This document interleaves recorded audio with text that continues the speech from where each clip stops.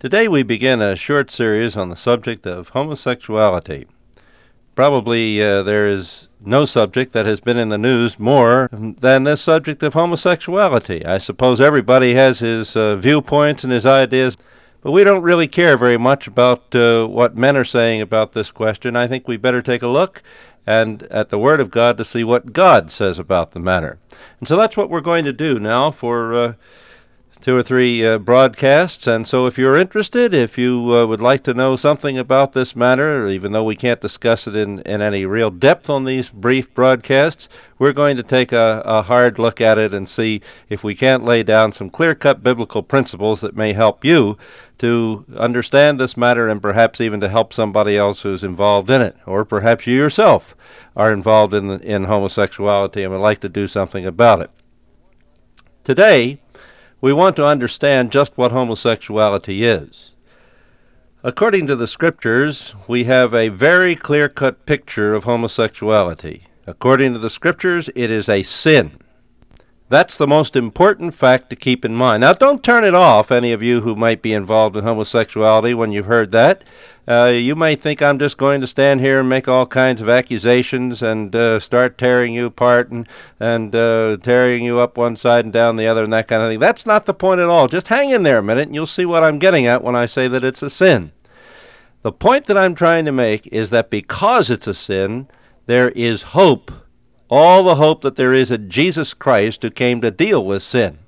There's hope for homosexuality to be forgiven, and not only to be forgiven, but to get rid of this practice in your life. Some people are wrongly deceiving others by telling them that homosexuality is something that their parents, perhaps their mother, an dominant mother in the home, has done to them.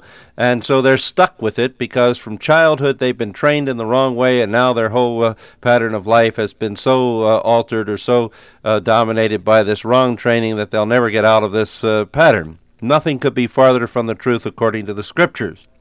Others say that homosexuality is a matter of genes, a matter of the way you were born.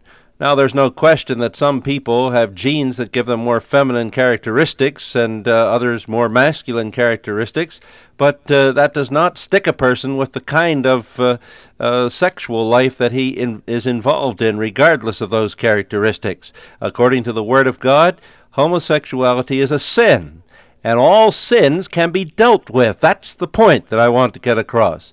Jesus Christ came not only to forgive sins, but he came to cleanse us of those sins. He came to take those sins out of our lives. He came to transform us and make us new people who no longer had to go on in the same old ways in which we did live and did behave before we were saved. Let me read for you from 1 Corinthians 6 these very hopeful words, 1 Corinthians 6, 9 through 11.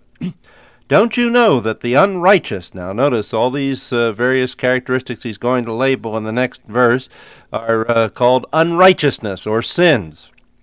Don't you know that the unrighteous shall not inherit the kingdom of God?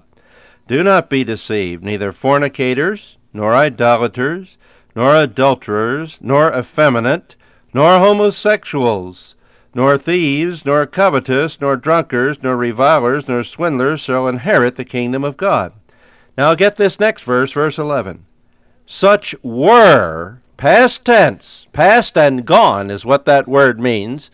Such were some of you, but no longer, in other words. Now he goes on to say, but you were washed, you were sanctified, you were justified in the name of the Lord Jesus Christ and in the Spirit of our God.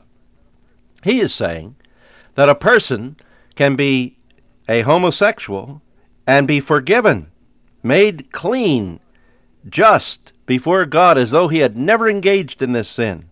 And he can be sanctified and washed, that is, set apart from this sin and set apart to a new way of life, as the word sanctified means.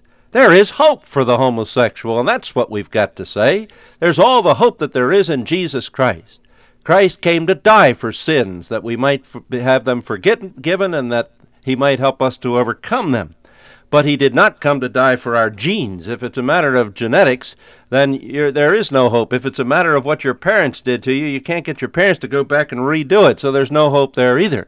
But if it's a matter of sin, of a sin, as the Bible says it is, then there's a lot of hope. And that's the first step in the transformation of a homosexual's activity. He must come to see that this is a sin against God. Now, a sin is not something that we, of course, are happy with. Listen to how God speaks about this sin. Over in the first chapter of Romans, here's what he says, beginning at verse 21. Even though they knew God, they did not honor him as God or give thanks. But they became futile in their speculations, and their foolish heart was darkened. Professing to be wise, they became fools. Notice now, it's darkening of the heart that's behind this. It's foolish activity that this is labeled as being. And they exchanged the glory of the incorruptible God for an image in the form of corruptible man and of birds and four-footed animals and crawling creatures. Therefore, because people worshipped the creature and worshipped his creation rather than the Creator himself, God says, therefore, verse 24, God gave them over in the lusts of their hearts to impurity. He calls this lust and impurity, that their bodies might be dishonored among them. For they exchanged the truth of God for a lie. This is a lie. They worship and serve the creature rather than the Creator, who is blessed forever. Amen. For this reason, God gave them over to degrading passions. Here's how he describes homosexuality. For their women exchanged the natural function for that which is unnatural.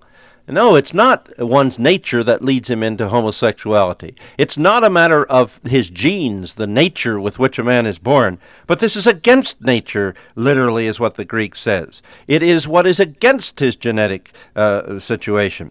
And in the same way also the men abandon the natural function of the woman, burned in their desire toward one another, men with men committing indecent acts and receiving in their own persons the due penalty of their error.